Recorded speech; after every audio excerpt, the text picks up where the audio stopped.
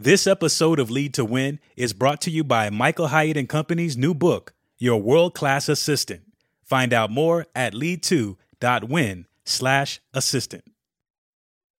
Hi, I'm Michael Hyatt. And I'm Megan Hyatt Miller. And this is Lead to Win, our weekly podcast to help you win at work and succeed at life. And in this episode, we're talking about a problem a lot of leaders face, and you probably face. They know they work too much, but they just can't stop. Man, we hear this all the time from our Business Accelerator clients when they're just joining the program. Very often they are working way too many hours and they just don't know how to stop doing it. Right. And I've been in that same situation myself. Right. And, they're telling themselves things like, I'm in a busy season right now, but it'll back off soon. Or I need to hustle and earn more because of my income needs. Or it doesn't really matter because I love my business or I love my job. That one I hear a lot. I've tried to slow down, but, something always urgent comes up. And, after all, I'm the boss or I'm the business owner and they're working on Saturdays to just catch up. Right. That's the only time they have to do real work. So this is a struggle. It is a struggle. And we've got Larry Wilson with us to guide us through this process. Hey, Larry. So, Larry, welcome. Hey, guys. So I have this study that I found on average hours worked by CEOs. Well, it's interesting. And the way they presented the results were interesting too, because it shows kind of the ways we lie to ourselves about how much we work. The average CEO spends 9.7 hours per weekday at work. Okay. So it's Monday to Friday, almost 10 hours. Now, a lot of people would say, it's just under 50 hours. Doesn't sound like it's totally out of control. Doesn't sound, that bad. 48.5 hours per week. But here's the kicker. They also worked 79% of weekend days at an average of 3.9 hours.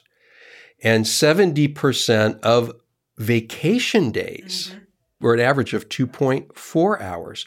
So you add that all together, that's an average of 62 and a half hours per week. And they're not reporting on how much time people are working at night or in the morning before they go to the office, right? This is just like that 9 hours was like the time they spent at the office.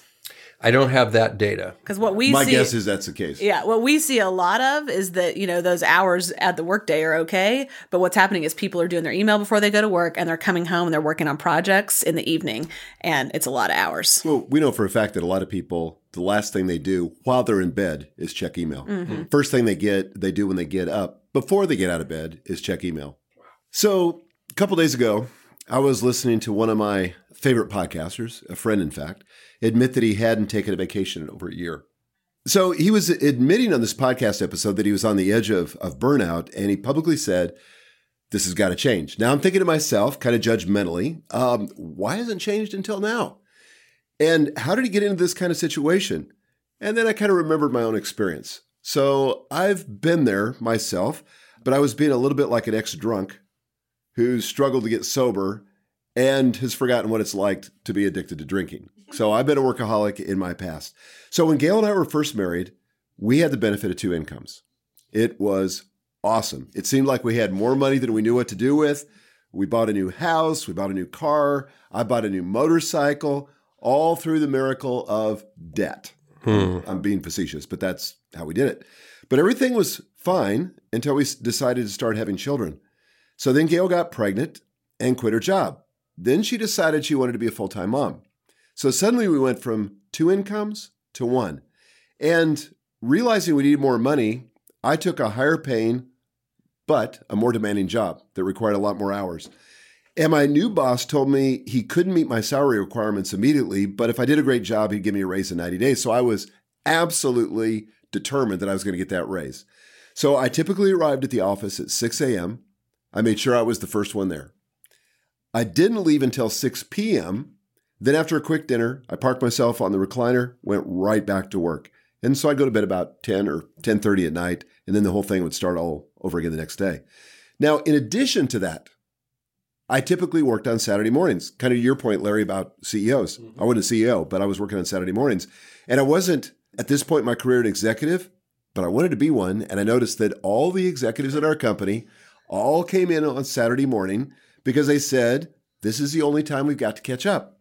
At least that was more honest back then because you couldn't work from home. If you wanted to really work, you had to go into the office. now you can kind of hide out and work way more than anybody knows. Exactly. But if that wasn't bad enough, I took on an additional job in order to meet our financial obligations. Ugh. So I became a weekend preacher for a congregation that was 81 miles from my home in Waco, Texas. Whoa. Oh, my word. And as a result, I spent Saturday evening, early Sunday morning preparing my sermon. So we would leave the house on Sunday morning at 7 a.m. Then Gail and I would typically have lunch with one of the families after church. By the time we got back home, it was usually 5 p.m. Ooh. So then did I rest? No, because then it was time to start getting ready for the work week. Oh my gosh. So it was brutal. I was working at least 80 hours a week, sometimes more of that. But here's the crazy thing. I eventually got used to it. And what had been difficult and challenging became kind of the pattern of my life. It became routine. And worse than that, my boss would praise me for my amazing work ethic. And so he gave me the raise I needed. I was soon promoted. And so then that took on additional work, and it was this kind of endless cycle. And I think, a lot of people find themselves in this situation. Mm-hmm. And so I think what we want to talk about in this episode is if you're in that situation where you're living a life of total work and you don't know how to extricate yourself from that because you want to have a work and life, we're going to get some practical tools for doing that. Yeah, I think one of the fallacies that kind of underpins that whole way of living is that people are not owning their agency.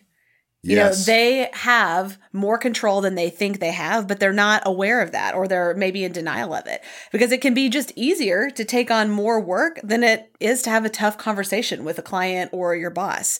It can feel less threatening to overwork than do an honest self-assessment of, am I a workaholic? What's going on here? Or we can procrastinate delegating work that is intimidating to us. So we just like hang on to stuff and try to figure it out when we need to just hand it off, but we don't do that. And I think that sometimes that we'd rather deal with the problems that come from overworking than to kind of do the self-reflection and make the hard changes necessary to free ourselves up. Yeah, these patterns of overwork for me really outlived their utility. In other words, I persisted in this because it was psychologically giving me something that was important. So long after, I kind of was financially stable, I was still doing this because it was familiar. A lot of reasons for that. But that's why we want to talk about these specific strategies. So one of the things that is the most insidious in this whole conversation is that it is easier very often to do the things you need to do in your business and your work than it is to show up at home. For example, when you're at work, you get to check things off your little list. You get an attaboy or a way to go from your boss or your clients. It's definable. It's something that you have a sense of accomplishment about. A lot of rewards. But when you go home, you may have challenges in your marriage. You may have the exhaustion of kids. You may have financial pressure, all kinds of things that are squishy, or the rewards are unclear, or require a different level of work and kind of emotional intelligence than what your work does. And very often workaholism is driven by the desire to escape home. I think a lot of us can identify with this pattern of overwork and how easy it is to slip into. So we're going to talk about the 3 reasons you can't stop working. And of course, we'll share what to do about that along the way. So here we go. Reason number 1, you haven't set boundaries. Yeah, this is really a foundational practice, and it's deceptively simple. You think, wait a second, what do you mean? I'm talking about setting hard boundaries about when you're going to work and when you're not going to work. Now, I had a kind of a hard meltdown back in the year 2000, 2001, when I had turned a division around. And we've all heard the story. I've told you guys and told our audience a lot of times. But I ended up in the emergency room 3 times thinking I'm going to have a heart attack. And a cardiologist tells me that you got to make some changes. So I hired an executive coach. It was Daniel Harkavy at Building Champions. And Daniel said to me, I want you to set 3 boundaries. He said, because here's the thing about your job now. He said, you have a lot more responsibility than you've ever had.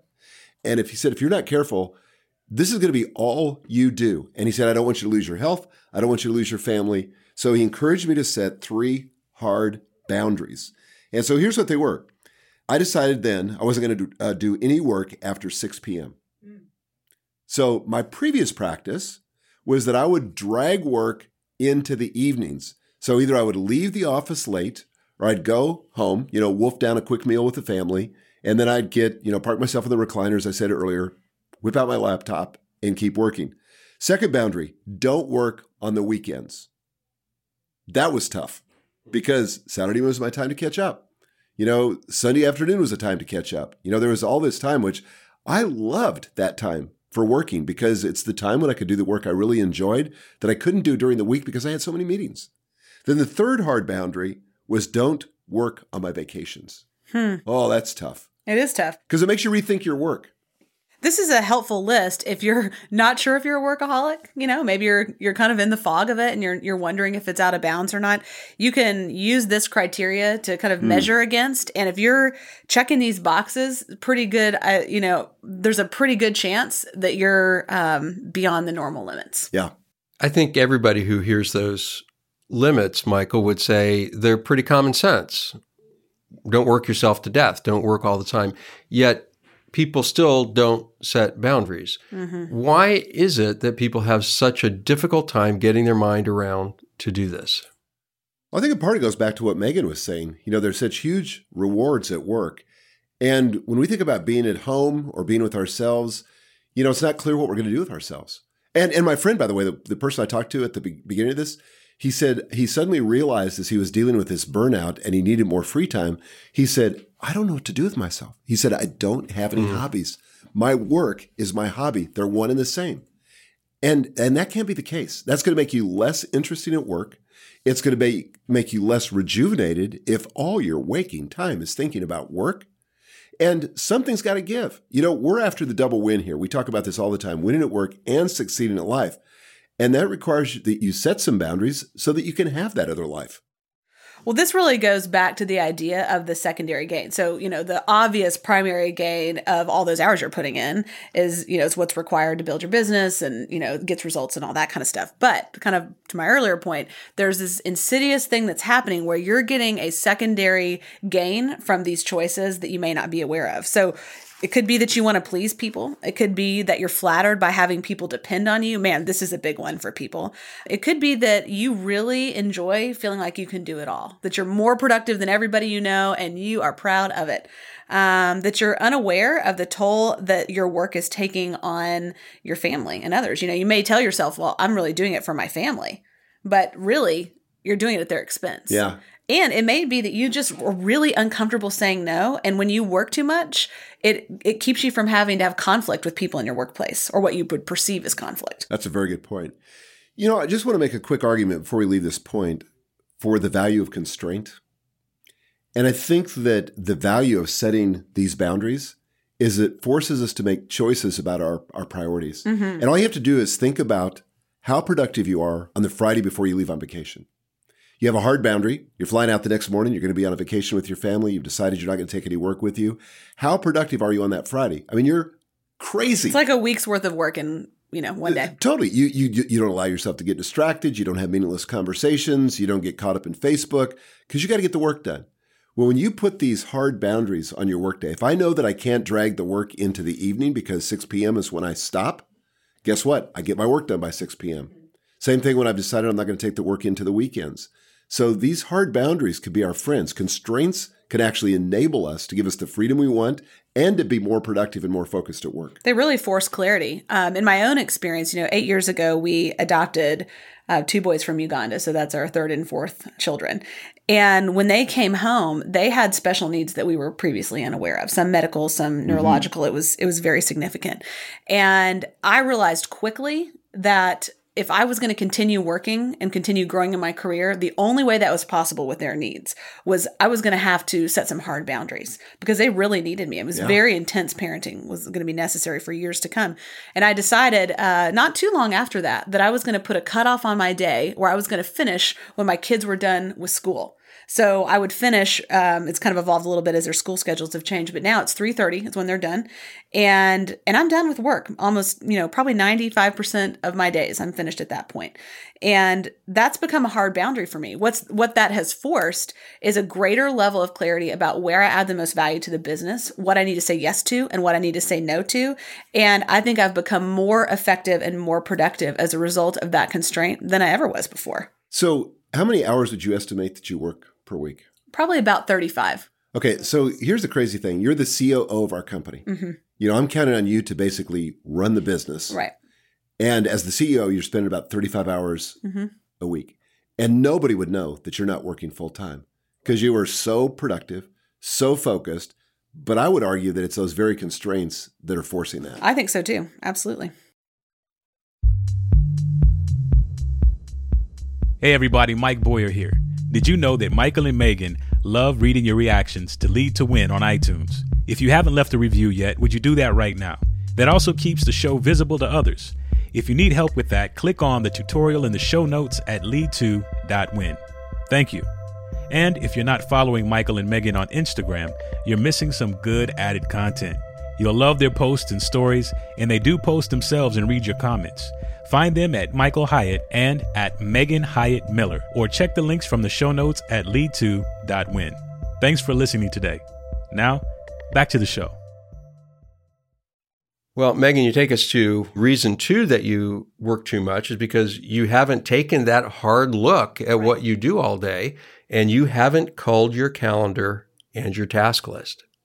That's so true. I had to do this again now that I have a new baby. So now my life looks different than it did 6 months ago. And I've had to revisit my calendar, my task lists, the things that I'm responsible for, what I'm delegating. I mean, really, it goes back to the concept of the freedom compass that we often talk about in the show.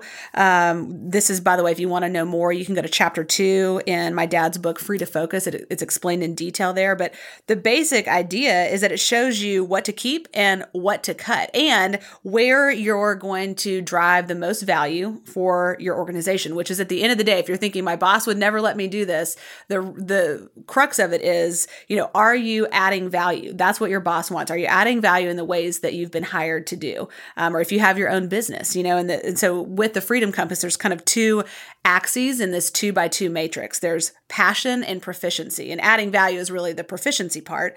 The passion part is the other component of that.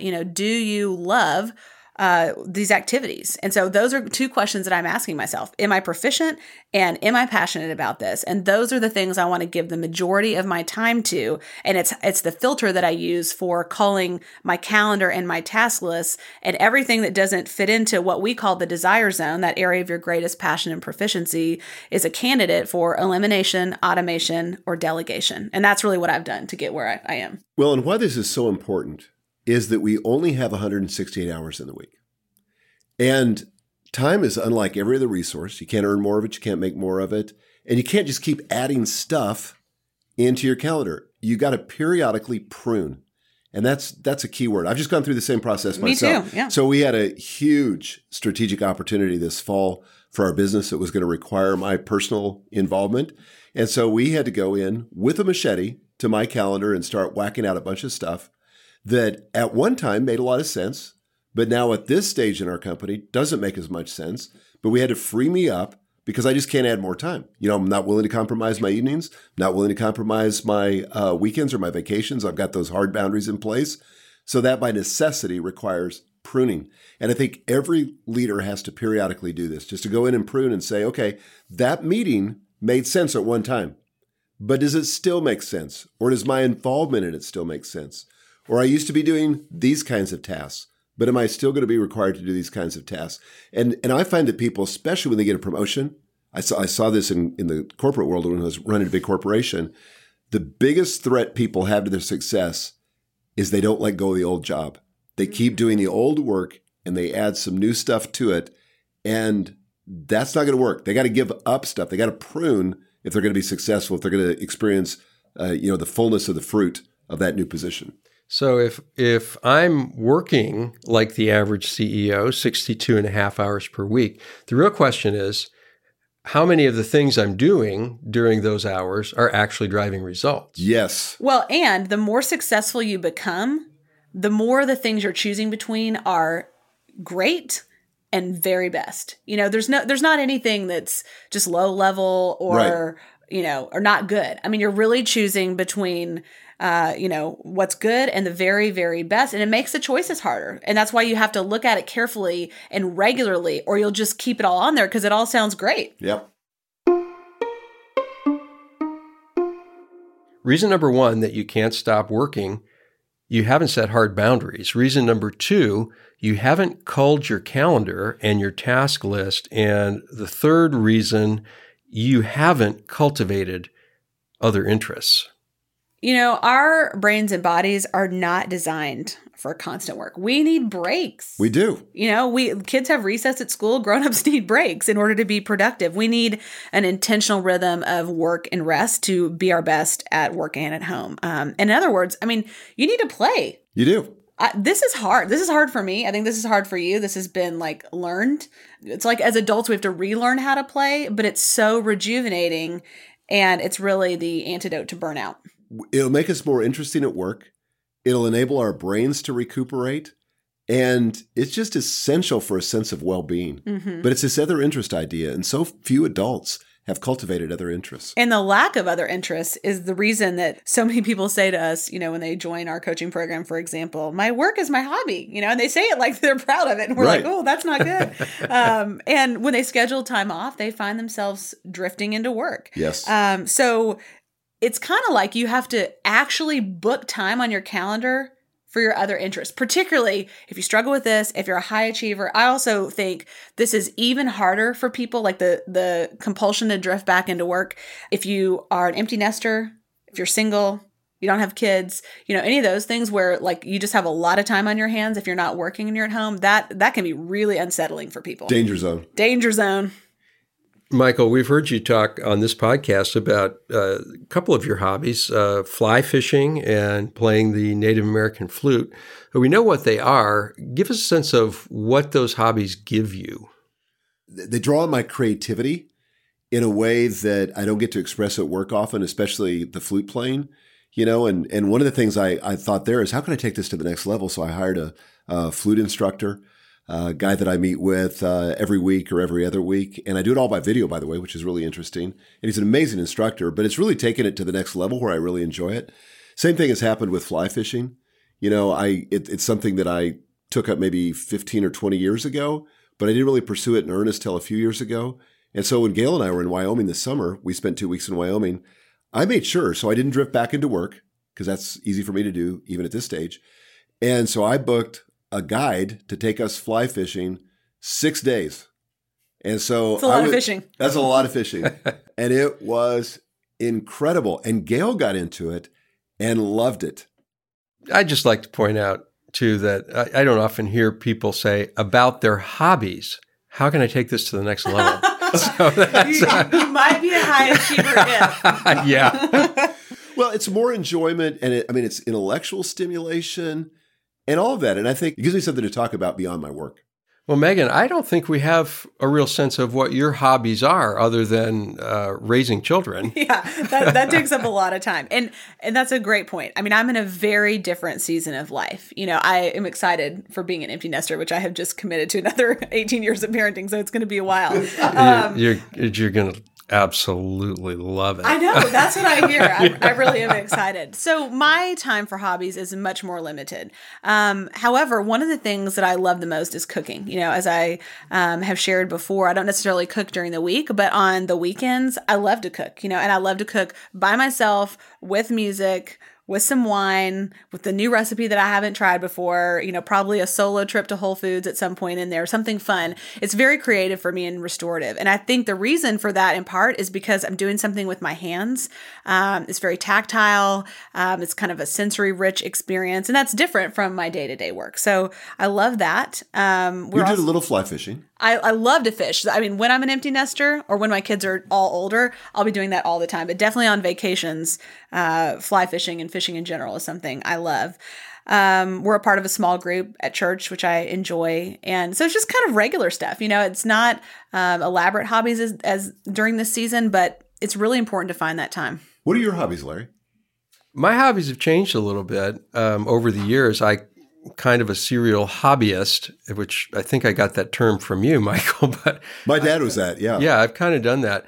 I've been learning French lately, so you just use your brain in a different way. And I found out you use your mouth and your throat and your nose in a different way. The whole thing, yeah. Yeah, it's very interesting. I've recently taken an interest, thanks to Nick, our producer, in some, this will sound kind of dopey, but pencils. I found out. I mean, these are not like grocery store number 2 kid pencils. Oh, no. These are Palomino Blackwing pencils. They come in various hardnesses and styles. And who even knew? Well, what this shows is that no matter what your thing is, there's a thing. There's an industry to support it. Yeah. Yeah. And so just over the years, I find something that's interesting and learn about it, pursue it. And then I move on to something else. That's why I like you. I think one of the big reasons that people don't pursue hobbies is they have this limiting belief, like, you know, I'm not good at music, or I didn't grow up with a dad that taught me how to fish or whatever. This is the incredible thing about coaching. Somebody somewhere in the world knows what you want to do. Like, I'm thinking to myself, I want to take my flute playing to the next level. And so I got on the internet this summer and I started saying, there's got to be people that teach this, right?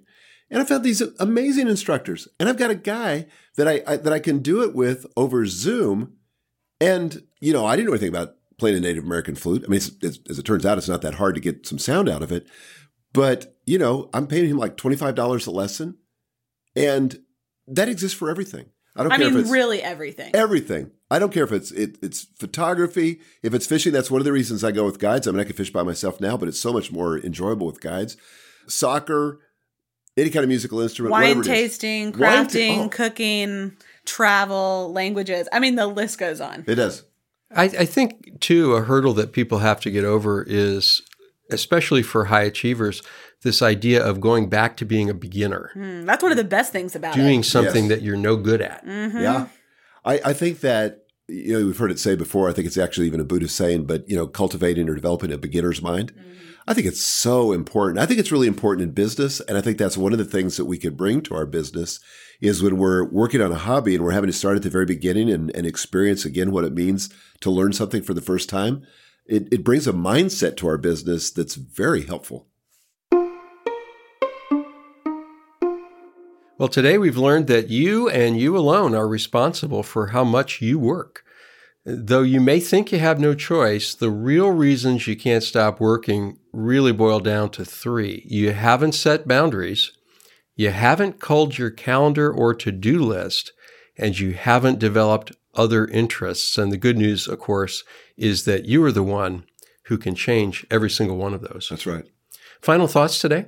If you really want to see your life change and you want to have a sense of kind of full-orbed success, you know, not just that you're winning at work with your business, but that you're actually succeeding in your whole life, the strategies that we've shared today, I think, are really the secret to that. And if you will apply yourself to these things, the life you will have 6 months from now, a year from now, will be so much better, so much richer, so much more satisfying than what you're experiencing today. I know this is said often, but, you know, nobody gets to the end of their life and regrets that they didn't spend more time at work. And the things that we're talking about today are the things that are going to make your life, in retrospect, be rich and satisfying. And I want to get to the end of my days and look back and think to myself, I wished I'd spent more time fishing, or I wished I'd spent, because those are the things that really give texture to life. And yeah, my work's important, but I spend plenty of time at work. You know, the things I need to cultivate are outside of work, and these relationships I have with people doing these things are so important. So yeah, I think you gotta look at, start with the end in mind, and where do you want to end up in your life? Well, for some high achievers, this may have been a hard message to hear today, but certainly is going to be a liberating truth if we take it and apply it. So thank you very much. Thanks, Larry. And thank you guys for joining us today. We invite you to join us next week for a new episode. Until then, lead to win.